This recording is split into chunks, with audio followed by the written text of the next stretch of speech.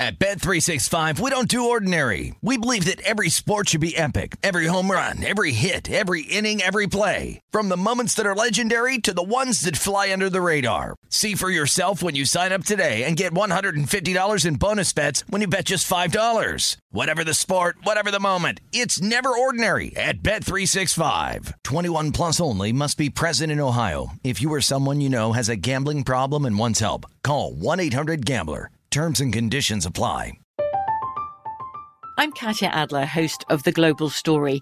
Over the last 25 years, I've covered conflicts in the Middle East, political and economic crises in Europe, drug cartels in Mexico.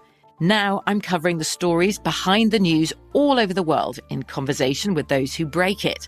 Join me Monday to Friday to find out what's happening, why, and what it all means.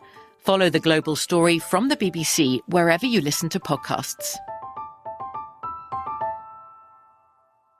Xfinity has free premium networks for everyone this month, no matter what kind of entertainment you love. Addicted to true crime? Catch killer cases and more spine-tingling shows on A&E Crime Central. Crave adventure? Explore Asian action movies on Hi-YAH. Searching for something extreme? Check out skating, snowboarding, and more on Fuel TV Plus, the global home of action sports. And find crowd-pleasing bops on iHeartRadio's Hit Nation playlist. There's new free shows and movies to love every week. Say free this week in your Xfinity voice remote. Hello, it is Ryan, and we could all use an extra bright spot in our day, couldn't we? Just to make up for things like sitting in traffic, doing the dishes, counting your steps, all the mundane stuff. That is why I'm such a big fan of Chumba Casino. Chumba Casino has all your favorite social casino-style games that you can play for free anytime, anywhere with daily bonuses. That should brighten your day a little. Actually, a lot. So sign up now at ChumbaCasino.com. That's ChumbaCasino.com. No purchase necessary. VGW Group. Void where prohibited by law. See terms and conditions. 18+.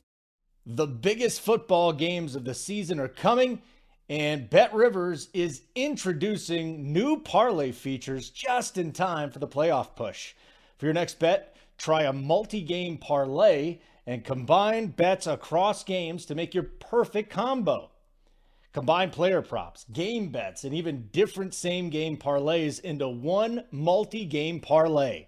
Make your parlay today at BetRivers. Download the BetRivers app or go to BetRivers.com to place your bet. This is the Denver City Cast with Holden Kushner, presented by BetRivers. It is Holden with VSiN. It is the Denver City Cast presented by BetRivers, and we've got a whole bunch to get to here on the show today. First of all, my buddy Spread Astaire. He's been on before. He's one of the better NBA handicappers. He's also great at tennis. I'm not kidding. He's great at tennis. And for those of you that have not bet tennis, it can be pretty profitable if you know what you're doing or you find somebody that knows what they're doing. So we'll get into that. Want to get into these Broncos-Raiders lines. We know Vic Fangio has beaten them just one time in his 3 years there. So that has not been successful. And then the other thing that we got to get to today is the MVP race, because there's a lot going on in this MVP race in the NFL. It was Tom Brady's for a while. Aaron Rodgers is now the favorite. And I still think there might be a third or a fourth guy that we can take a little bit of a shot on, and maybe, just maybe, we can win some money that way. But let me get you the current odds on the Broncos and the Raiders here at BetRivers. Not too much movement. Raiders still even money to win this one. Broncos minus 114. I take it back. There was a little bit of movement because yesterday we had the Raiders favored by a point, and now I don't even know why this has swung over to the Broncos, to be honest with you. How the Broncos can be favored on the road by a point. That means that on a neutral field, the Broncos would be 4 points better than the Raiders. Although I do wonder if it's baked in a little bit that there's going to be a ton of Broncos fans in Vegas for this game, even though the team is likely not going to the playoffs. The total dropped from 42 to 41.5. And then, what was interesting? We had some player props here early in the week, early Thursday morning. They popped up, and I'm just scrolling through them right now. As a matter of fact, as I tape this is the first time I've seen these. So it's kind of interesting. Jerry Jeudy, 43.5 receiving yards. Cortland Sutton, 27.5. I think the Tim Patrick one at 32.5 is going to be interesting. I'm absolutely going to break these down for you on Friday's show because Drew Lock distributes the ball much differently to his wide receivers than Teddy Bridgewater did. Javante's at 16.5. You've got Tim Patrick over 2.5 receptions, but that's minus 148. It's kind of cool seeing these as it just dropped. And then Josh Jacobs over 53.5 rushing yards.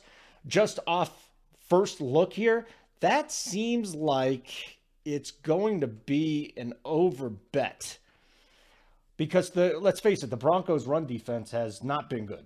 It has given up a ton of yardage between the 20s, but it's been much better inside the red zone. I'm just looking at game logs here. The problem with Jacobs is he's gotten some work, but the last 3 games he's gotten 52, 24, and 52. And in that game, you had the game against the Browns last week where he had 52 yards on 15 carries. They got blown out by the Chiefs, who only had 9 carries. And the football team, he had 13 for 52. And I just want to go back to the Broncos here, 16 for 53. All right, I'm going to dig deeper into that one. The more I start to look at the numbers on top, I don't feel as great about it. Okay. Here's my bet, though. I do have a best bet from this game. And thank you very much. If you followed me or tailed me yesterday, you won a bet. You won Nikola Jokic under 50.5 points, rebounds, and assists. Now, I didn't think he'd end up with just 23. He had 13, 7, and 3. But that's what happens. If you see a points, rebounds, and assists at 50.5, as I discussed yesterday, I just can't bet the over. I can't do it. And the under came in big time yesterday. Hopefully they adjust that number back into the mid 40s. That would be great because then we can hop on and go on top. But nice to get back in the winning column after that awful Justin Fields beat where he lost 7 yards on a sack. And again, I just don't get it because sacks are not supposed to be rushing yards, but so be it. We had him at 40.5. He had 42, then he got sacked and he didn't have 42 anymore. So here's my play.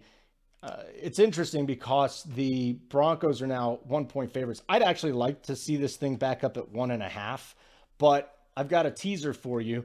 Let's go and tease the Raiders from plus 1.5. I'm going to take it at a plus 1.5 and tease it up to 7.5. Then we've got the Titans and the 49ers tonight. And and this is not something that I will do often, okay? When you're teasing, you want to go through 2 key numbers.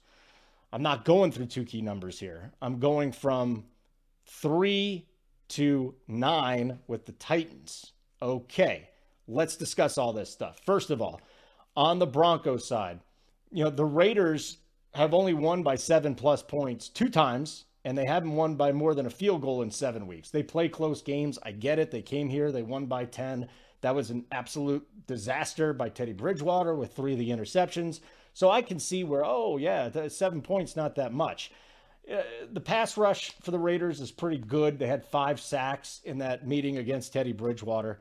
So again, I can see Drew Lock turning the ball over, but I also just think there are so many weaknesses here with the Raiders. Yes, Derek Carr I think he's second in the league. Yeah, he's second in the league in passing yards. Doesn't turn the ball over very much, but the offense has been really stagnant without Darren Waller. And even if Waller's in there, the first time Henry Ruggs really burned the Broncos pretty badly, he's not here. Like I said, the Jacobs rushing yards, that's an interesting prop right there, but I don't see Jacobs really churning out 100 yards or even 80 yards in this game. So I think it's close. I don't see a blowout in this game. Is it possible the Broncos win? Yes. Do I want to lay points on the road with the Broncos? Absolutely not. Okay, that's the first thing. The second game to get to would be this Titans bet, +9. Why +9? Why are we taking the Titans here? At home against San Francisco. San Francisco, the hottest team in the NFL, besides the Chiefs. And on the other side, you've got the Titans who have struggled, especially offensively recently. But here's what I like about tonight. A.J. Brown returning. The Titans offense gets their most explosive player, not named Derrick Henry, back. And Tannehill has struggled a bit without Derrick Henry, although Dante Foreman and Dontrell Hilliard, these 2 guys have done a very nice job of filling in a couple of these games for Derrick Henry. Obviously not Derrick Henry. The play action doesn't work as well for Tannehill. So I'm giving you all the reasons to not back the Titans +9. But here's some advantage I think they have. I think that A.J. Brown coming back really does mean close to a touchdown. You're saying, what? That's not a quarterback.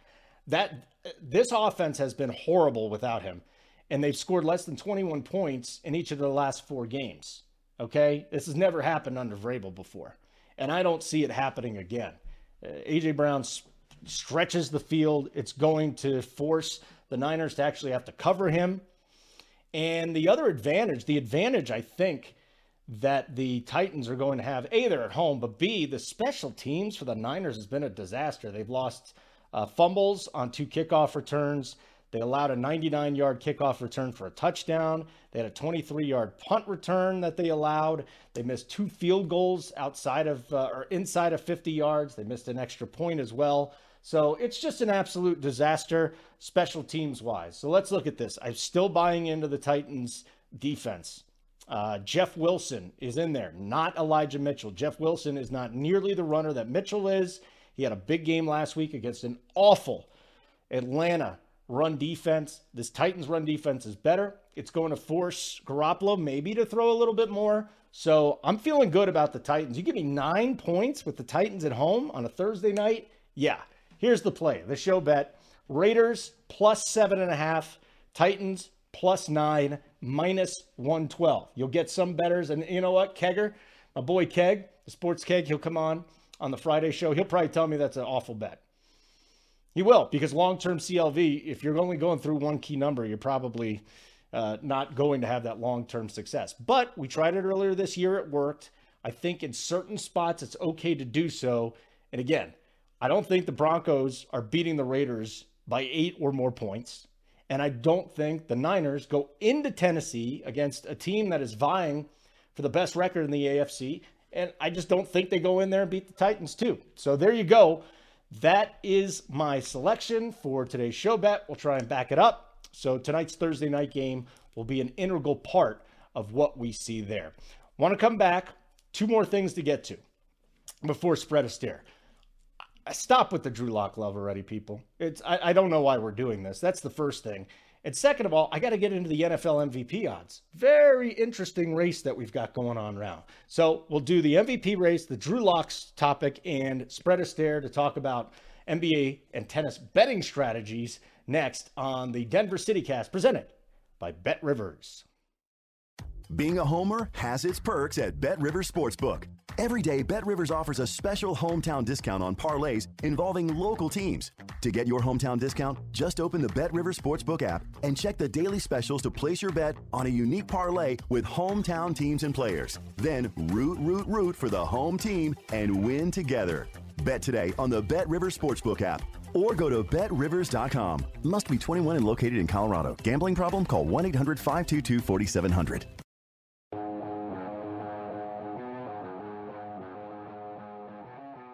Okay, NFL MVP talk in just a moment. I just want to spend a minute or two on Drew Lock because I still don't understand the Drew Lock love in this town. I don't get it. He's been awful this year, first of all. And of course, Fangio and the Lock backers will say, well, he's coming off the bench. He hasn't had a chance to work with the starters. Well, when he worked with the starters, he stunk. And he does not give this team a good chance to win. He's an awful decision maker. And that, to me, is the biggest issue. You can't lose the turnover battle consistently, and he does. You know, at the end of 2019, I get it. They won 4 of 5 with him in there. Last year, he was tied for the league in interceptions. And then this training camp, as should have happened and as predicted, Teddy Bridgewater won that job. Now, he's thrown 2 picks. He had that awful fumble in last week's game. He gave, how horrible was that? He actually fumbled twice, right? He had a big interception against the interception throw against the Chargers that almost completely detonated that game. Thank God they came back and won it. And so far in his career, he's got 25 turnovers in 21 games, and 20 of those 25 are interceptions. He's fumbled 13 times and he's lost 5. And Locke can tear it up these last 3 games. I don't think it matters. I don't think he has any business being a starter in this league. You want to keep him as a backup for a little bit? That's fine. but he's just not a good quarterback in the National Football League, okay? He's an okay backup. We've seen him move the ball. He's got a strong arm. But when you make bad decisions consistently, and you're consistently turning the ball over, there's really no place for you as a starting quarterback in the National Football League. Last thing here, I found this from Troy Rank. The Broncos are 5-10 against the AFC West under Vic Fangio. 1-9 against the Chiefs and the Raiders. One win against the Raiders? Are you kidding me? These garbage Raider teams that we've seen. Now they're a mediocre team that's poorly coached, but man, please don't get distracted if Drew Lock has a nice game. We could celebrate it. We could be excited, but Teddy Bridgewater's the starter for this team. And that's how bad Drew Lock is, that he is not nearly as good a quarterback as Teddy Bridgewater. Okay, the NFL MVP. Woo! Two-man race up top. So here's what happened. We had, for a while there, Tom Brady as the favorite for a couple of weeks. Well, Tom Brady, last 2 weeks, has been a little questionable, and Aaron Rodgers has gone absolutely bananas. And if you did not get in on a Tom Brady ticket, I'm wondering if now is the right time to make that move. Aaron Rodgers is the favorite now, plus 110. Tom Brady, 2-1. Then there's Jonathan Taylor, plus 600. And the next two guys are interesting too. Patrick Mahomes, 13-1. Matt Stafford, 14-1. These are all in Bet Rivers in the NFL category. If you hit futures, so there's live now, there's upcoming, there's futures. Hit futures, you can find the NFL bets here. The other player that I think is interesting, at least, is Cooper Kupp at 33-1. I don't think they give it to a wide receiver. It's just something that's never happened, and I don't see it happening. So, two-man race up top for now with Rodgers and Brady. And at 2-1, I kind of feel like the Brady bet is back in play. Could we lose that number after this week? Yes. I think it got bumped up so much, though, and that's because Godwin's out, Evans is banged up, but he is getting Antonio Brown back. He's got no Leonard Fournette, so this could be a very, very shaky time here for the Buccaneers over the last 3 games of the season. We'll see how great Tom Brady is. He has been, by the way, extraordinarily better, like not even close, extraordinarily better with Antonio Brown. So to me, losing Chris Godwin is not as big of an impact as getting Antonio Brown back. And I know it sounds crazy, but listen to me. Antonio Brown, with Antonio Brown, Tom Brady is 5-0, 16 touchdowns, 3 picks, and 109 QB rating. Without him, even with the great Chris Godwin, 5-4, 20-8 touchdown interception ratio, and 95.6 QB rating. So I'll say this. I think the big one here is the Fournette injury. We'll see if Ronald Jones can get going. But, man, this will be interesting with Brady. He had his shutout streak ended. Did you hear about this, too? He had the second longest streak of consecutive starts without being shut out in NFL history. The last time he was shut out was 2006. And no currently active defensive player was in the NFL at the time. Brady's not a bad bet at 2-1. I'd be fine with that if you wanted to place it. I'm not going to bet on Aaron Rodgers right now as the favorite. I still think there's some moving, some flipping, and some flopping.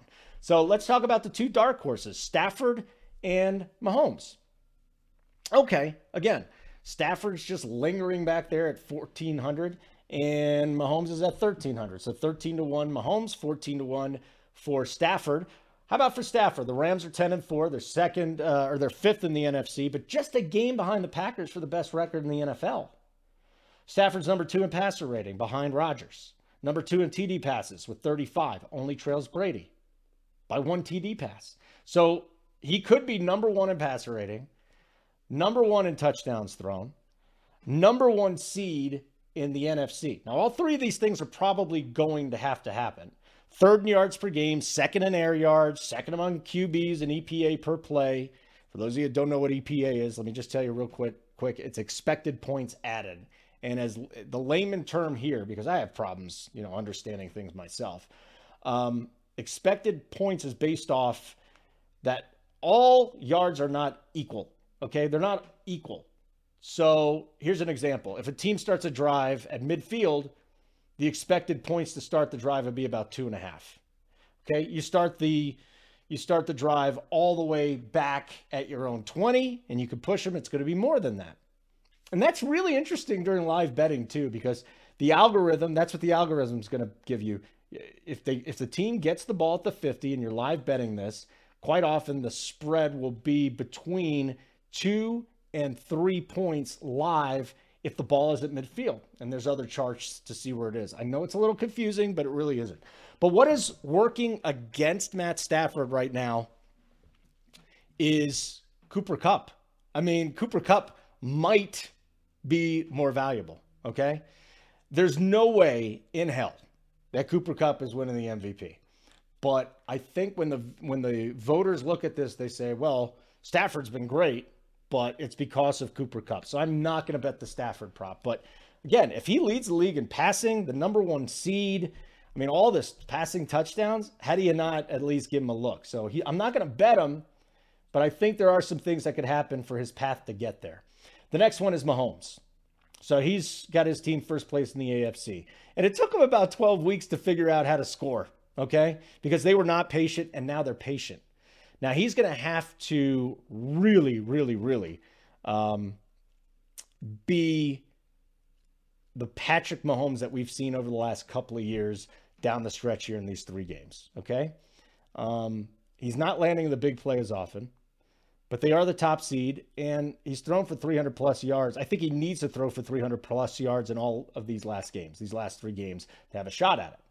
He's 5th in TD passes with 30, 4th in interceptions, though, with 13, and a lot of those were not on him, but that's still the number. His QB rating is behind Allen, Prescott, Jimmy G, and a lot of others. I do not think that Patrick Mahomes MVP is a good bet, okay? He would have to finish the last 3 games with wins, have monster games. I mean, who the hell even knows if he's going to play much in week 18? So don't put the bet on that. I'd rather put the money on Stafford. What about Jonathan Taylor? This guy's pretty good, right? Leads the league in rushing yards with 15-18. Leads the league in rushing TDs with 17. Rushing yards per game, 108. Derrick Henry leads that, but Derrick Henry's not in the league right now because he's injured.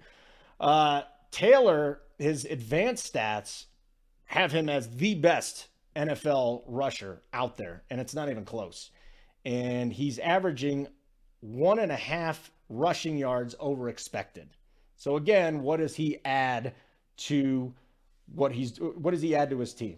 So if he's expected to get 4 yards on a play, all of a sudden he's getting over 5 yards on a play. He's great. That's all this says. So EPA per carry, rushing success rate, rushing yards over expectation per carry. These are all next-gen stats, and these say that Jonathan Taylor is having the most remarkable season that we've seen since Derrick Henry last year. But this is one of the better rushing seasons in the history of the league. So I don't think he's a bet either. Here's what I'll say about the MVP race right now.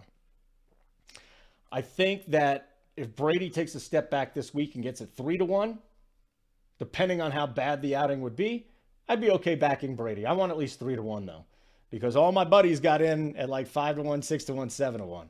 Aaron Rodgers, I don't think Aaron Rodgers is going to stop what he's doing, but I'm also not betting him at all, almost even money at plus 110. Jonathan Taylor, not buying it. He's a running back. Patrick Mahomes, not buying it. This is more, I just think the first half of the season or the first dozen games, that's going to leave a bad taste in a lot of these voters' mouths.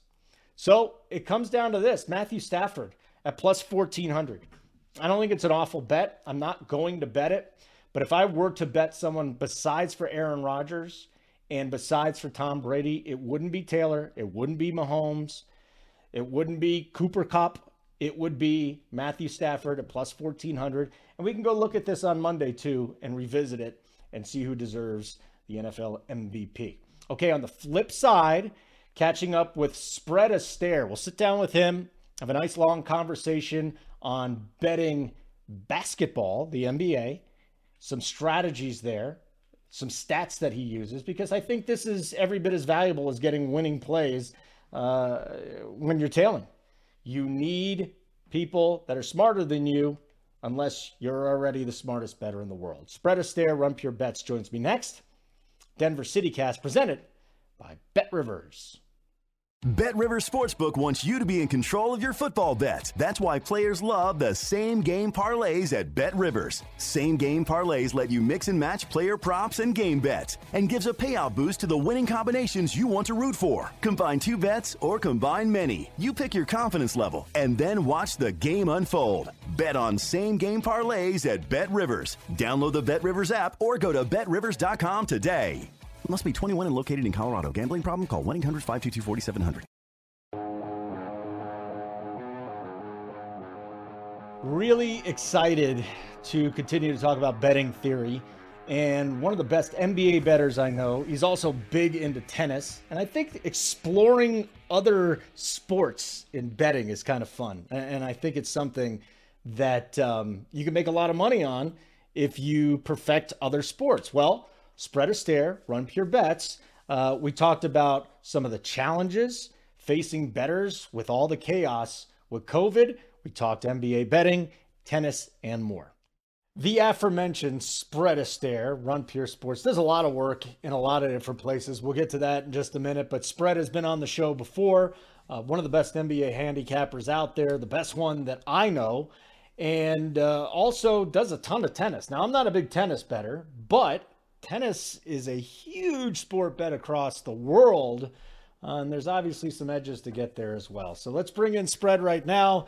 Mr. Spread a Stare, wonderful to see you again. Talk to me, my friend. How's the betting world treating you these days? Oh, Holden, it's been like navigating a minefield, but so much fun, right? None of us went into this because we wanted an easy job, right? And it's definitely not been easy with all the COVID news, the changing of the rules. It's been a lot going on in the National Basketball Association, but hey, I feel like I've been doing pretty well navigating it all. And I was talking to Tyler today. I said, it's interesting doing this time period, right? Because, went pro after, betting the NBA, pretty well for 10 years, right? Waited till 8 years of success to really just go pro for it and go full time. And that's right when everything changed, right? So I was counting on this experience of the last 10 years, and it's almost like, we're learning, even more, but some of it doesn't matter. So in 15 years, this will be a great experience to go through. But sometimes I feel just like the novice bettors, right? Because everything's changing, and there's not a lot of our past experience that is always relevant to what's going on right now. I kind of feel like the NBA is the toughest sport to bet. Maybe it's just me. You're good at it, but following the news up to lock, up to when a game starts, and especially on those West Coast games. So we have kind of an advantage out here. You're in California. I'm here in Denver. So the games start a little closer to normal time before bedtime. But there have been so many issues with COVID. And now in the NBA, you've got guys that just take off for rest. They get paid a lot of money, but they feel like, we're going to take some vacation here, which is fascinating because last year I understood it, the condensed games. I don't get it as much this year. So my question to you is, what has been the biggest challenge betting the National Basketball Association this season? I mean, you mentioned it. It's how much the news up to lock affects how we approach these games. Now, like I said, this is where you throw out all your experience, right? Before this happened, I love to hit overnights. Here's my idea. Because the sportsbook have to put up every single game on every single sport, right? I can concentrate on the NBA. So I'm not thinking that I'm smarter than them or better than them, but hey, I can put more time into this and I can build an NBA model that is as good or better than yours, combined with my knowledge, me taking notes, watching the game, stuff like that, right? The overnight market's almost gone. I mean, we're not seeing market-based moves overnight. Rarely anymore. It was funny, on a 9-game slate a couple nights ago. I don't even always bet the overnights, but I definitely track them. I woke up, only one had significant money move that wasn't information-based.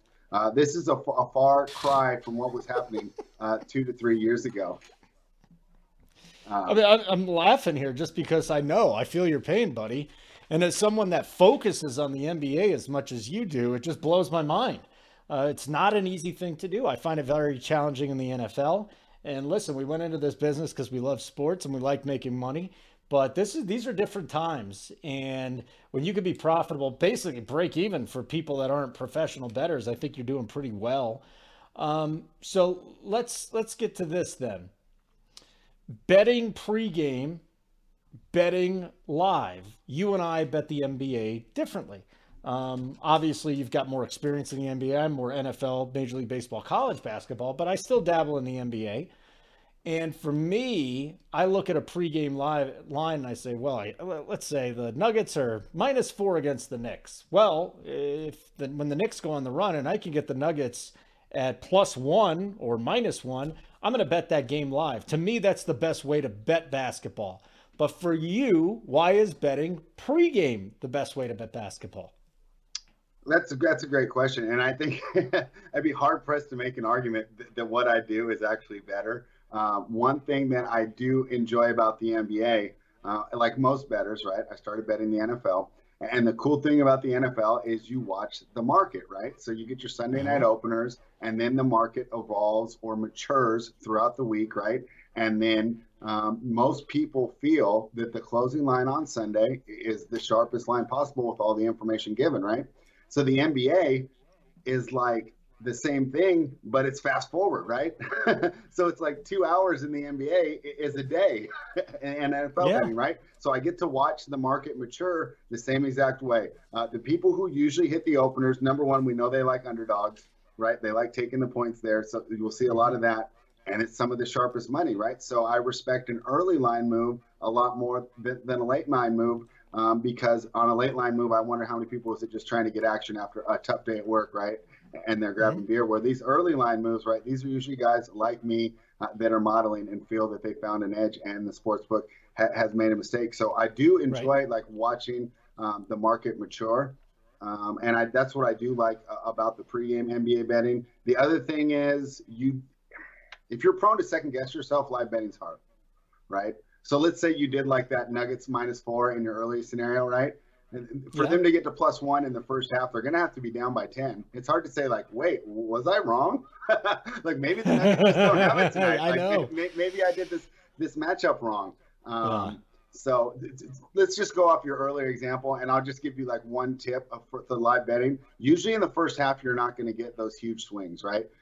So like I'm at the Nuggets -4 example, right? Even if they're down by 10, you're not going to get really more than +1 or +2.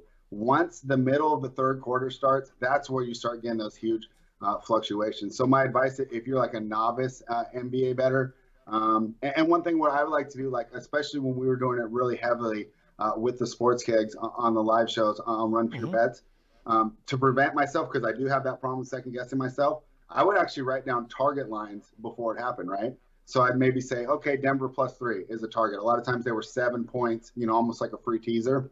So I'd use my target lines. But if you want to do the arb, right, which people do like, and it's the arbitrage and the idea that you get plus money on both sides, right? I get +150 on the Nuggets. And in this case, let's say the Wizards were their opponent, right? There's two cities you worked in, right? So the Nuggets are playing the Wizards, and I want to get the Wizards at +152. It's hard to do that in the first half. But once the third quarter, in the middle of the third quarter starts, these lines are really going to fluctuate. And that's when I think you should really be trying to focus in on getting your live bets in. All right. Very good. I like that. The third quarter thing's really interesting too, because in college basketball, it's 2 halves, right? And I think you noticed it in the second half, you get to that second television timeout, just under 12 minutes to play in the game. And I think that's where that to me is some of the best observation that I've ever heard in betting. And I'm not even kidding. When to attack it. College basketball, kind of the same thing. I like attacking it. I will attack it in the first half. I'll attack it at the under 12 too. So if you are live betting a game, just to go back to this, you are not going to probably place your live bet on a side until the third quarter. And what about the totals? Unless I've created target numbers and I feel real confident in them. Right. So like if I've created, it's like I say, I really want, so usually on a target, the -4 isn't the best, right? Let's say they were +4. That'd be one that I would use as a target number a lot better, since going through 0 is kind of weird. So then I'm saying, okay, anything above +10, I want, I don't think that they're going to lose by double digits. Right. So if I have my target number, I will hit those in the second quarter. If I'm trying to arbitrage or really get the crazy numbers, I notice the line fluctuations really start to swing around the middle of the third. Middle of the third. Yeah. Okay. I think that's fair. I think that's absolutely fair. Okay. So that was the first thing. Talking about some NBA, getting some background there. You're not as big of a player props guy, which is absolutely fine. So I want to go through your process, betting sides and totals pregame. And you mentioned you're watching the lines all day. What are your favorite stats to use? That's the first way that we'll uncover this. Favorite stats to use betting NBA. All right, yeah. So I thought about this, Holden, because I knew we were going to do about this. So just some general ideas here. I'm making a model, but I am not blindly following it. I'm using it kind of as a pathway or a guide on where I should be spending more time, because like I said, this is a really quick market. It's not like the NFL where I can do a deep dive on every single game from the time the lines come out. So I want to make the most of my time. So I'm using the model as a guide, like, hey, there might be an advantage here. The books might have made a mistake here. Let's dig deeper and let's find out, is this line move warranted? Is there a reason that my number is different? Or, hey, did I actually find the edge, right? So the two numbers, I actually have a pretty simplistic model compared to some of the other guys. So I thought my model was pretty cool until I got online, and started working with some of the best of these guys, right? Like guys like Whale Capper, right? I mean, the guy models predictive modeling for a living. So his is so much more complex than mine. But it was really cool when I talked to him and explained to him my model, and I was almost like kind of embarrassed at how simplistic it was something very simple that he told me. He said, if it's working, it's good. It doesn't need to have 37 tabs or 37 inputs to be a good model. It needs to work. And so when I basically started this without all this information, my idea was that I was trying to figure out how the books were getting to the number, right? So I felt good if a lot of my numbers came really close to their numbers, right? Because if my model tells me that I have an edge on, 7 of the 9 games on the board, I'm probably doing something wrong.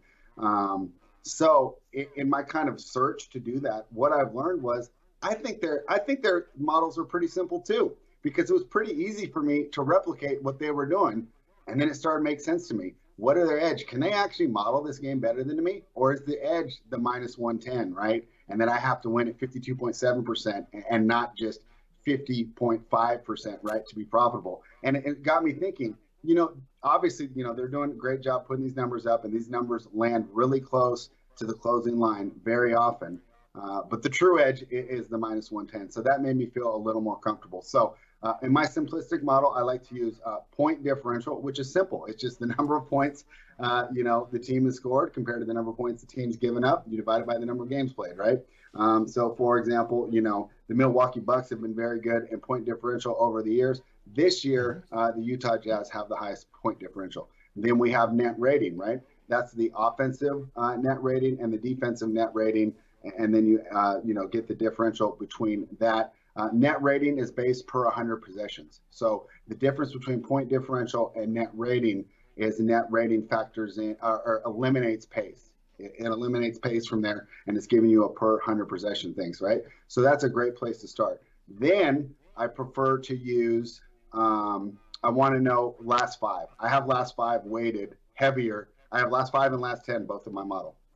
I weight last 5 twice as much as I weigh the last 10. And my idea is these NBA teams, they're all great players. They're all really talented. And just like tennis, when you catch them in good form, it doesn't matter if their record's 11-18 on the year, right? If they've won their last 4 games. And as an NBA fan, you've seen that before, right? Where a team that's not that good gets on a hot streak and you see them playing to their potential, playing to their full talent. So I really like to use last 5. I weight that twice as much as my last 10. And then, of course, I run a separate rating for how they do at home and away, right? And hey, as a Nuggets fan, you should know this better than anyone. And that used to be the joke, right? The Nuggets at home, you bet on every time, and you just fade them on the road. Why am I spending all this time building this model? Because the home road splits, so to speak, were so egregious. Now, this year they've been a little better, but it's really important, and I also like to factor in how they play at home compared to on the road.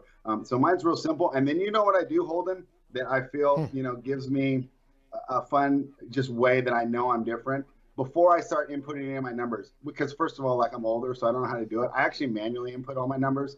A lot of these guys scrape. I like manually inputting them because I feel like, it gives me a better idea of what I'm seeing. And when I'm doing shows like this, I can call the numbers upon easier. But before I manually input, I actually just make my own number off the top of my head, right? I just look at the Atlanta Hawks and I go, what do I think they are right now? And I put that in, and that's a factor. And there's no statistics going into that, right? But that allows me to differentiate, so I'm just not getting the straight number that the books are giving every single time. And I also think that it allows like my subconscious to factor in things that are tough to quantify, right? Like I'm like, well, like Luka's out right now on Dallas, right? So I can lower them more than the statistics are going to show for the full season, things of that nature. So it takes a little bit of confidence, but I actually encourage people to do it. Just throw one extra category in there, and it's just simply what you think. Like off the top of your head, what do you think this team is? How many points better or worse do you think they are than an average team? So like I said, it's a pretty simple model. From listening to this, I would think that people could be able to replicate it fairly easily, but my ace in the hole is that one number off the top of my head that no one could really predict or replicate. That's really interesting. What about trends? Because I look at trends and they really have to smack me in the face, and they got to be recent. Okay. I can't go back 21 years. Well, the Nuggets have beaten the Lakers this many times over the last 21 years. Right. Basically, unless it's happened this season with the roster that these guys have, and it really does adjust. Like if Jokic is out for 5 games, like you have to take some of those trends and throw them out the window. So my question to you is, talk to me about trends and what, if any, trends that you like to use. I'm with you. I'm not really too big on the trends either. Look at the roster turnover these teams have, right?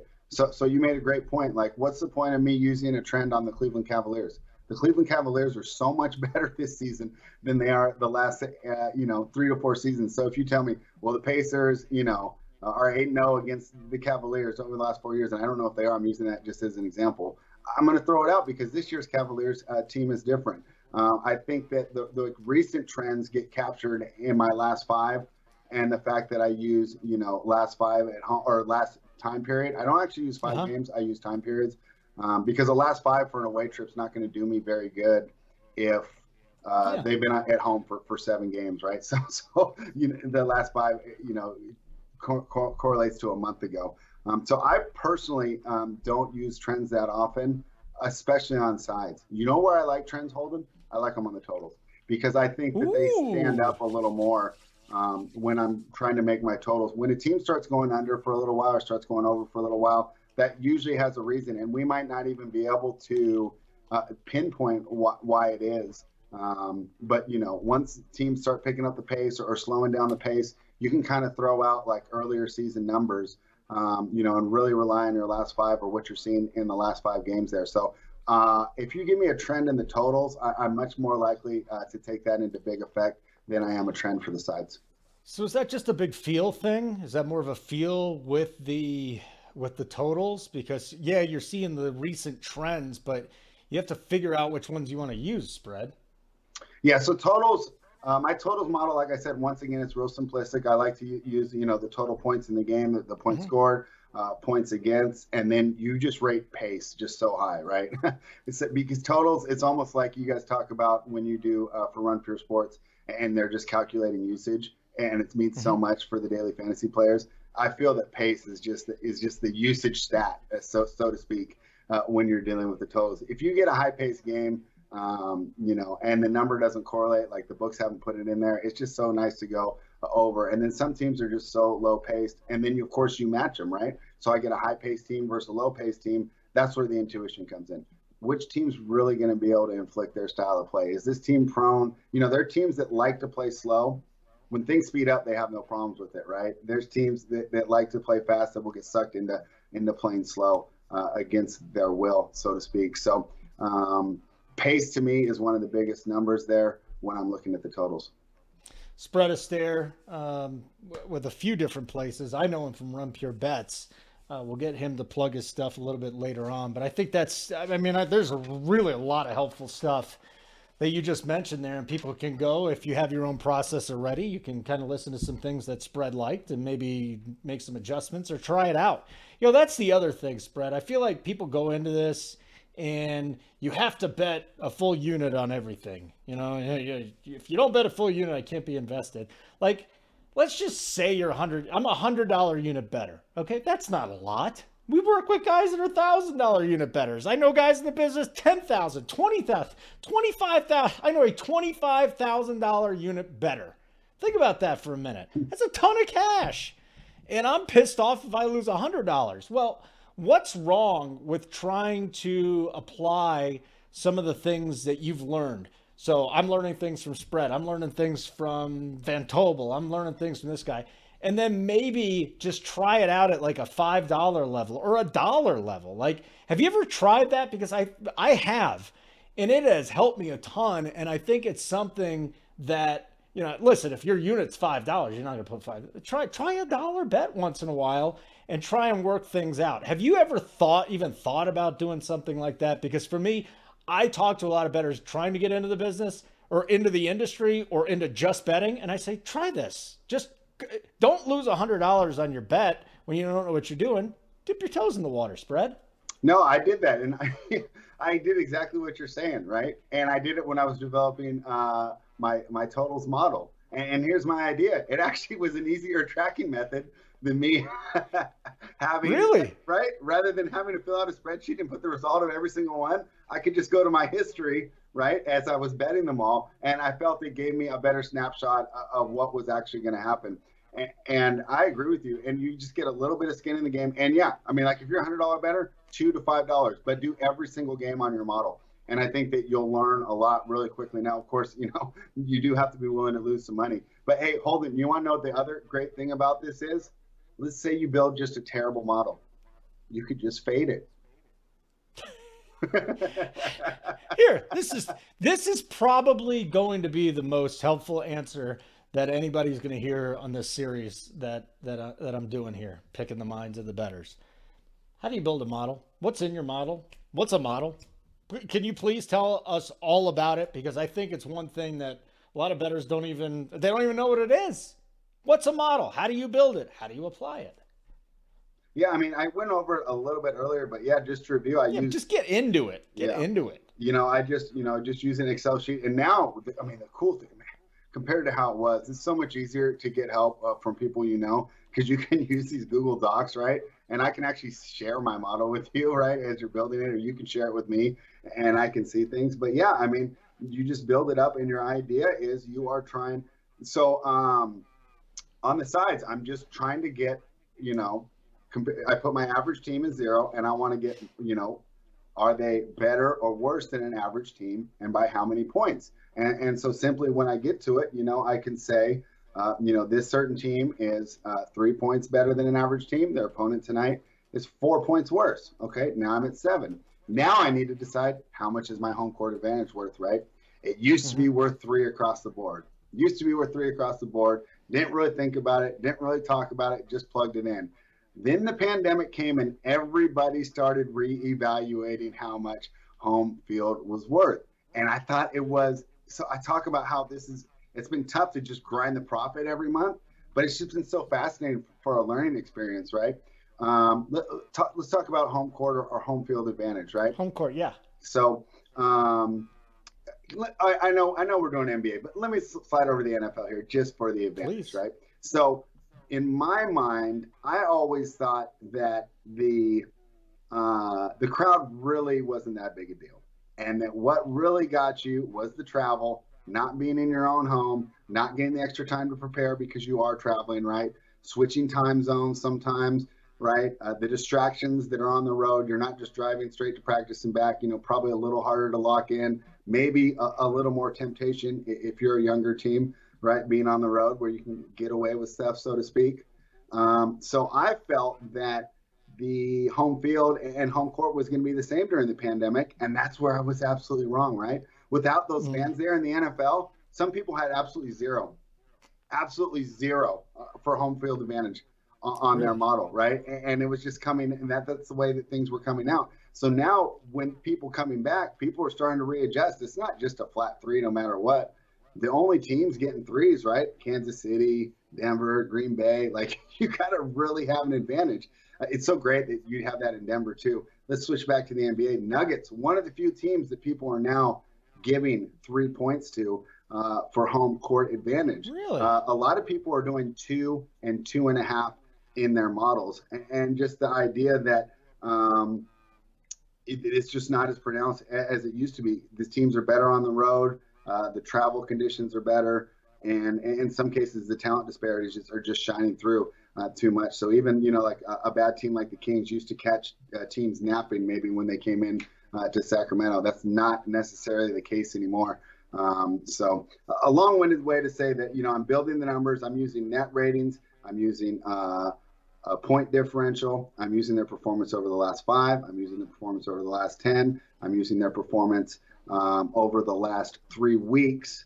So the reason I did last 3 weeks, because I didn't want to do home last 10. And it's because I said earlier, the last 10 doesn't do me any good if they've been at home for 7 days and I'm looking at their away last 10, right? Because that was a long time ago. You could have a completely different roster. So instead of using last 10, I switched it to 3 weeks. And I don't even necessarily love that with COVID. I'm actually thinking of adjusting that one to making it smaller.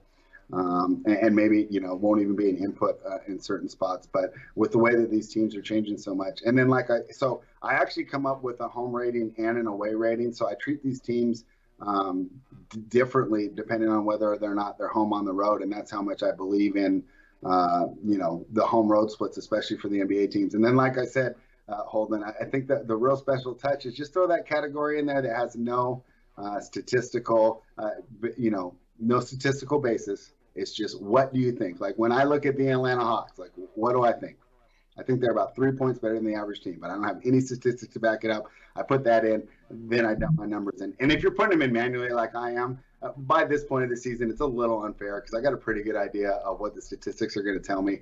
But I still think it's fun, And like I said, it allows my subconscious to take in a bunch of things that I can't necessarily verbalize to you right now. I don't even know, maybe not even know why I believe that team's that good. But it's kind of, the accumulation of just working on this all day and then watching the games all evening.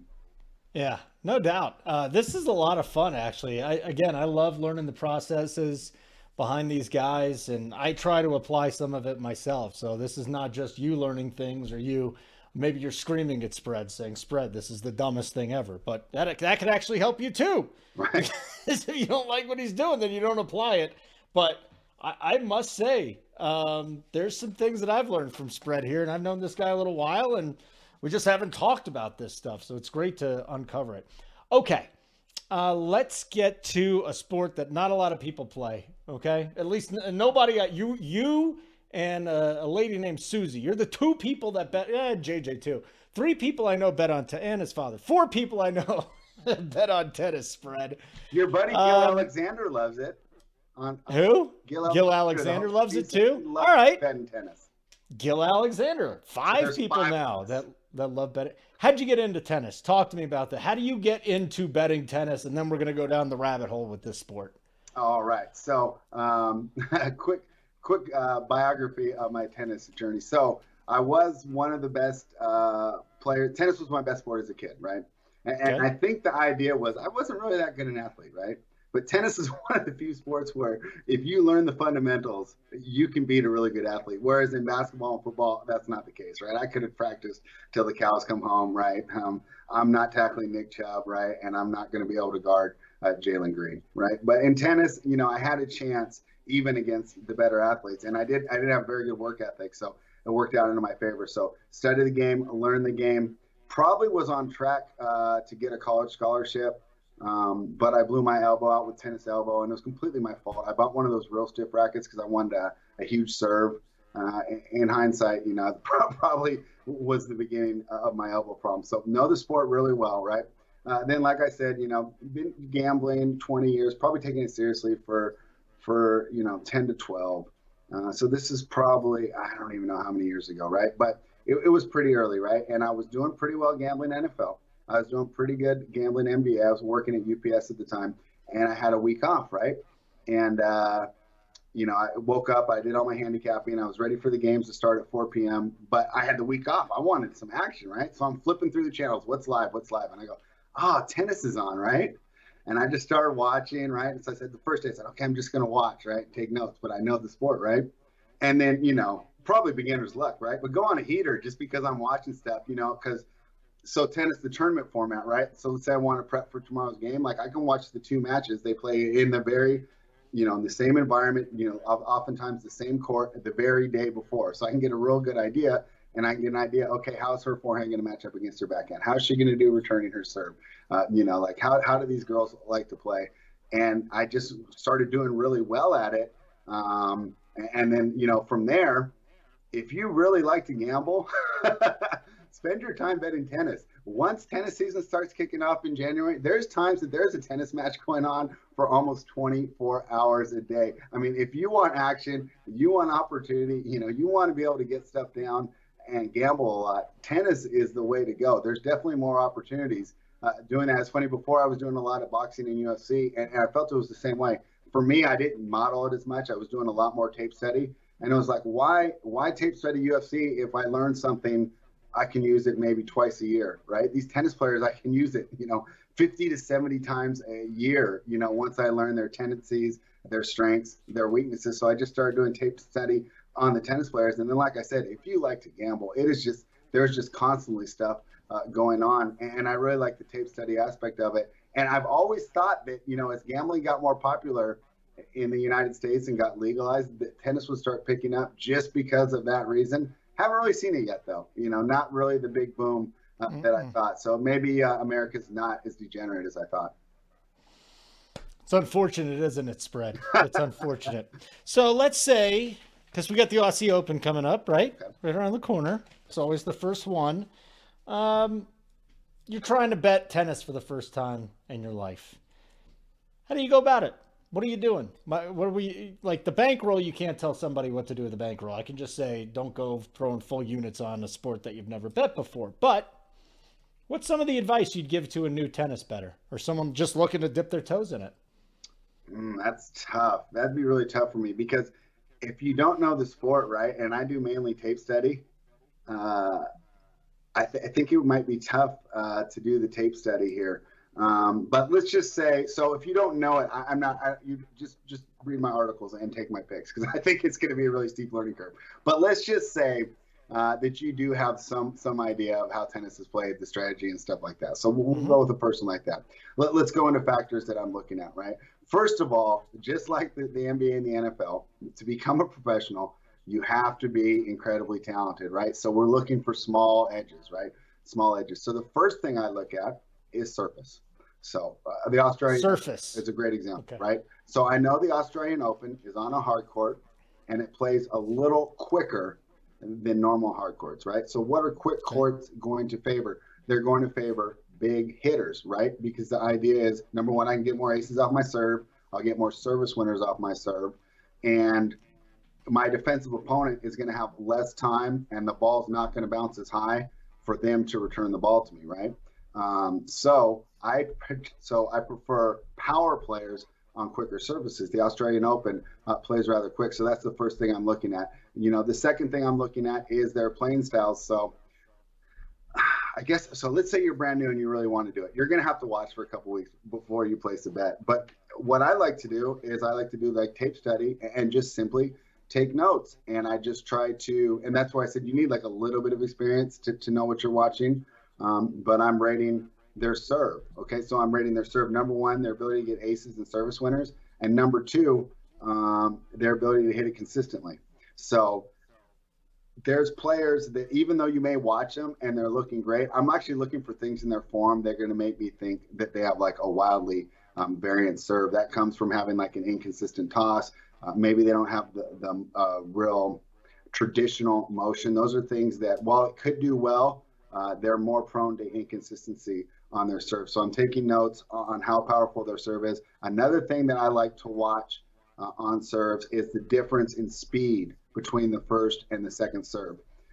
When a person has a dramatic drop in speed on the second serve, that indicates to me that it's a confidence deal, because the idea is they can obviously dial it up, right? If I can hit my first serve 110 and my second one 70, I can hit it more than 70 miles per hour. I'm really worried about not getting that in. That gives me a good indication on the player's confidence level that day or against that opponent. So those are other things I'm taking note of. Second thing, during the rallies, it's kind of weird. Like I said, these are little things that you're going to have to notice, but court position is so important, right? So there's a big difference, and it doesn't seem like there would be, but between being 2 feet behind the baseline and being 4 feet behind the baseline is a big difference. From 2 feet behind the baseline, I can step in and I can be aggressive at any point, right? At any point, I can try to take control, hit the winner, and really go on the offense. Where if I'm 4 feet behind, all I'm really going to be doing is defending, and I'm just going to be trying to get the ball back. So I like to take notes on court positions and where some players feel comfortable. Now, just because you take a defensive court position isn't bad. Look at Rafael Nadal, one of the greatest of all time, right?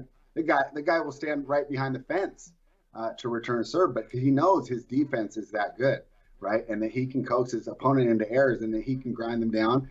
He has more consistency, he has more stamina. That's how he likes to play. So then, I'm classifying these players as either aggressive players, defensive players, or all-around players, and those are players like Sloane Stephens who can go back and forth at a whim, depending. So then I try to match my surface to how the players are. So, for example, I'm going to want an aggressive player on the quick courts in Australia. I'm going to want a defensive player on the slow clay in the French Open. Was that helpful, or I'm not I must sure how say, in depth we want to get into this. I love it.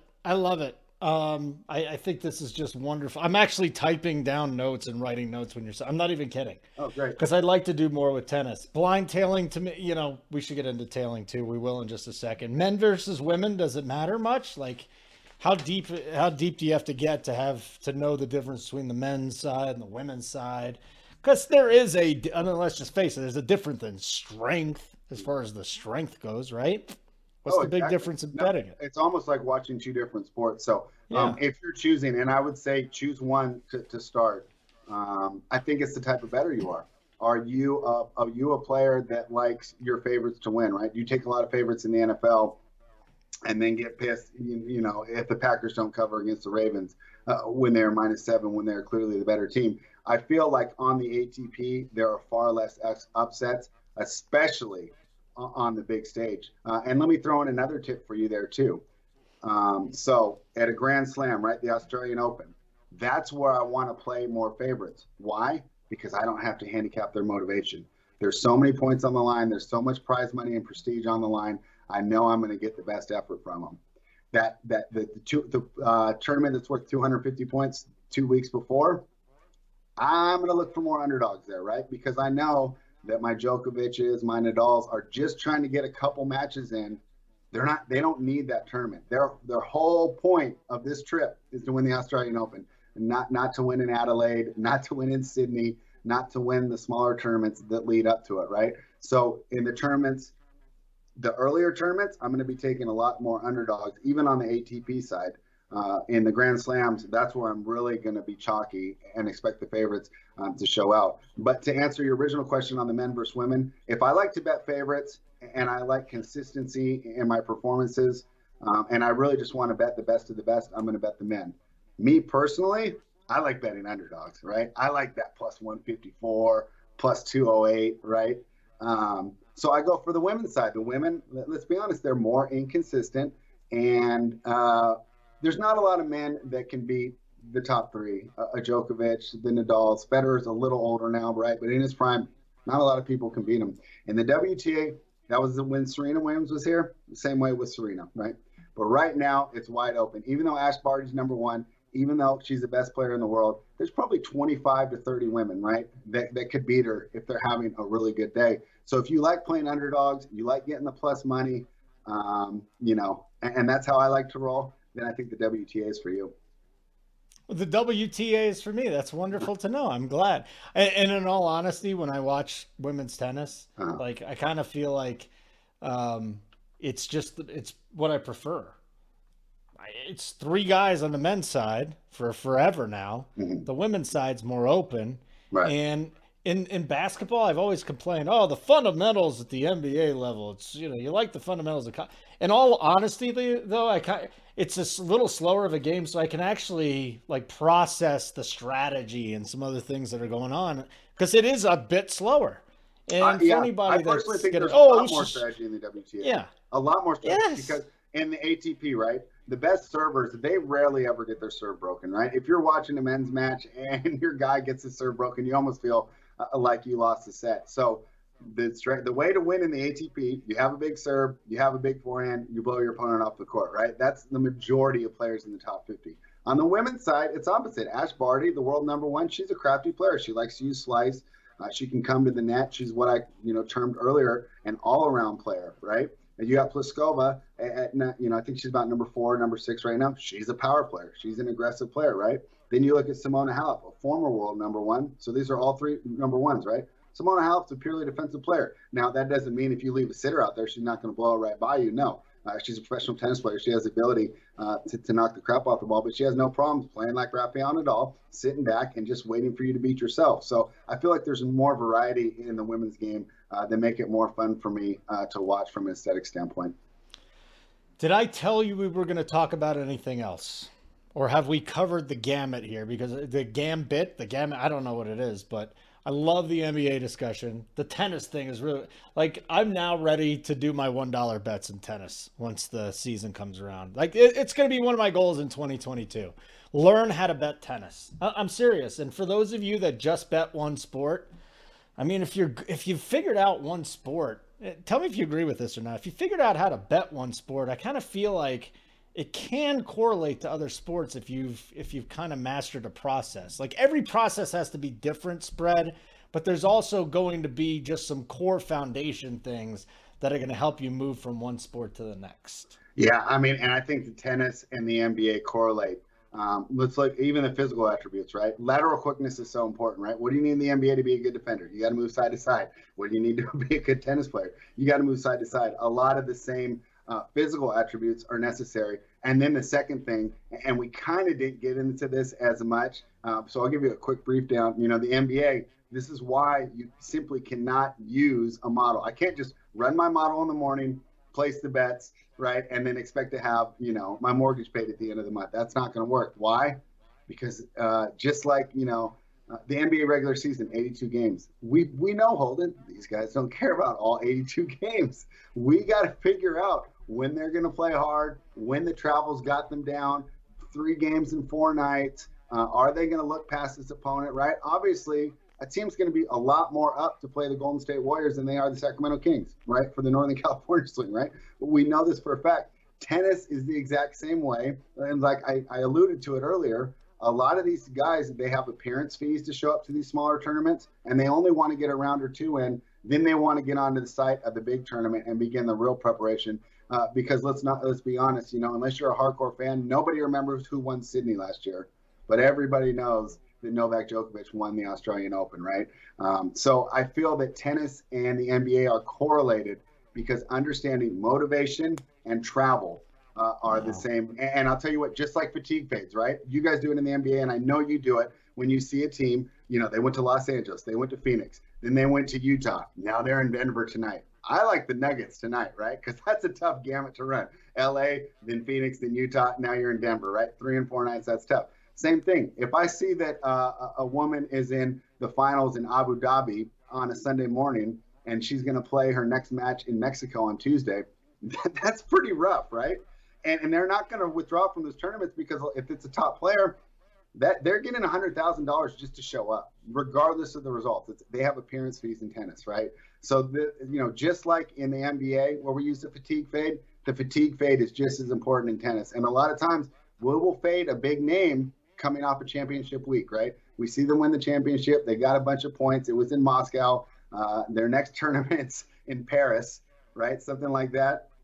Hey, even though, it's a great player, a top 10 player going against the number 60 player, I'm going to put a little number on the money on the world number 60 because that's a tough travel, a lot of time zones. In the NBA, they only have to do 3 time zones. I mean, you'll get tennis players that are traveling 8 time zones in between tournaments. I think that your point about the correlation and learning the sports helps because I feel that handicapping both sports has definitely helped me become better at each sport. I mean, 8 hours travel. Like, how do you even handicap that? Right. 8 hours of travel? Yeah. They are flying private jets, but come on, man. That's a lot of travel. Only the top 10 are really in those private jets, though, right? Really? Yeah. So they have a massive advantage. Yeah. Right? Mm-hmm. Do they have a massive advantage in those first matches after a long trip? Do you have any idea there? I would still think it still fatigues them, but I would say more than them having a massive advantage, if I know the player's number 50, she's coming off a big tournament, and then I know she has to fly like a commercial airline. Now she's probably in first class, but still, right? And we know how rough that can be. So I would say more than it gives the top players an advantage, it just adds to the disadvantage of the weaker players. Spread, terrific stuff, man. I really appreciate this. You uncovered some things I wasn't aware of, and I've never really had a discussion about betting tennis. I mean, I'm just looking at it.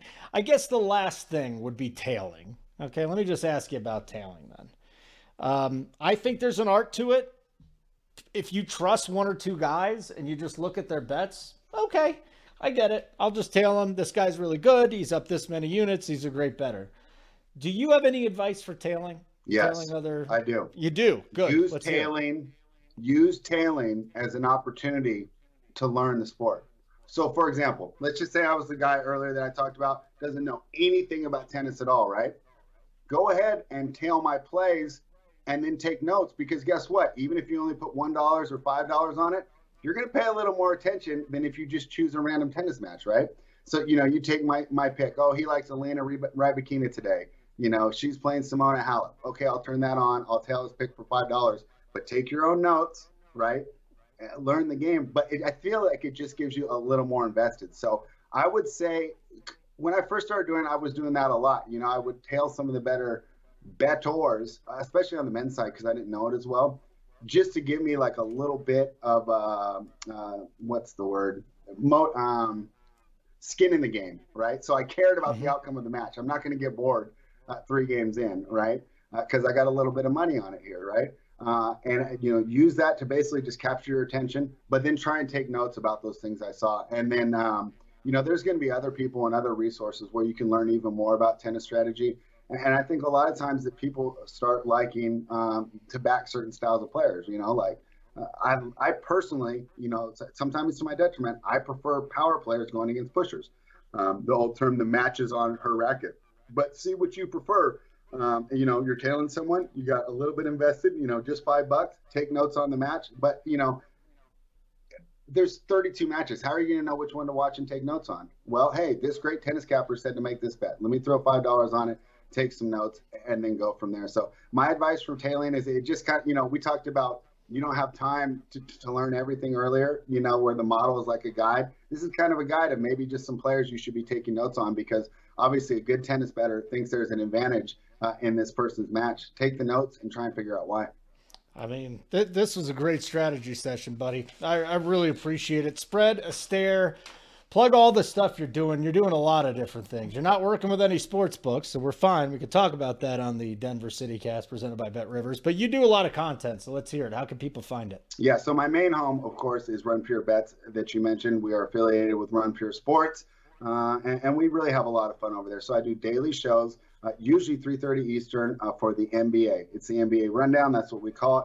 I go over the sides and the totals. Tyler, that you brought on earlier, it goes over the props. And then we usually bring on, a different expert per day from the Run Pure Sports DFS coordinator community. And they give us our thoughts on the games, because you can't learn as much as those guys learn, right, about each and every player in the NBA and not have an opinion about who's going to win the game, or if it's going to be a high-scoring game or low-scoring game, right? So even though they might not be betting experts, they're always helpful in finding us with different angles, and they also help me learn the rotation even more as they tell me, hey, this player gets the extra usage, this does that. Well, that's easier for me to help navigate some of this injury news, right? So I think the DFS and the betting are correlated. So every day at 3:30 Eastern, we do that. Tyler and I do an NFL show 3 times a week where we go over Mondays of fun. So Mondays in the betting industry, this is so much fun, because usually we only look ahead. So Monday we get to do a review show where we kind of talk about what happened, just in the style of any type of sports media or sports radio, right? Where we just talk about what's happened.